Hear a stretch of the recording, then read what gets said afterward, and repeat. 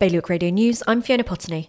The CEO of the States of Guernsey has been removed from his role with immediate effect. In an unusual press release issued last night, Paul Whitfield suggested the decision came after a holiday break, but Chief Minister Peter Ferbrache said the P&R committee had taken action to remove him because it was clear a change of leadership was needed.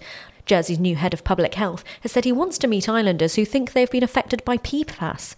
New to his role, Professor Peter Bradley wants to hear from residents who attribute medical conditions they've experienced to ingesting the carbon-based Forever chemical, which is present at trace levels in drinking water but has been found in more significant quantities around St Wands Bay and the Pont Marquet area. A Jersey tax expert has criticised the phased implementation of independent taxation as discriminatory, noting that identical taxpayers could be facing significantly differing tax bills in 2022. John Shenton's comments came in the same week that scrutiny expressed concerns the proposals could lead to Treasury losses of $4 million a year. And a Guernsey mum who replied to 2 text messages her partner received from people he was supplying drugs to came dangerously close to ending up in prison herself this week.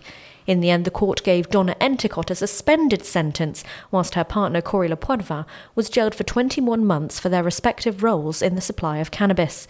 For more on all these stories, visit BailiwickExpress.com.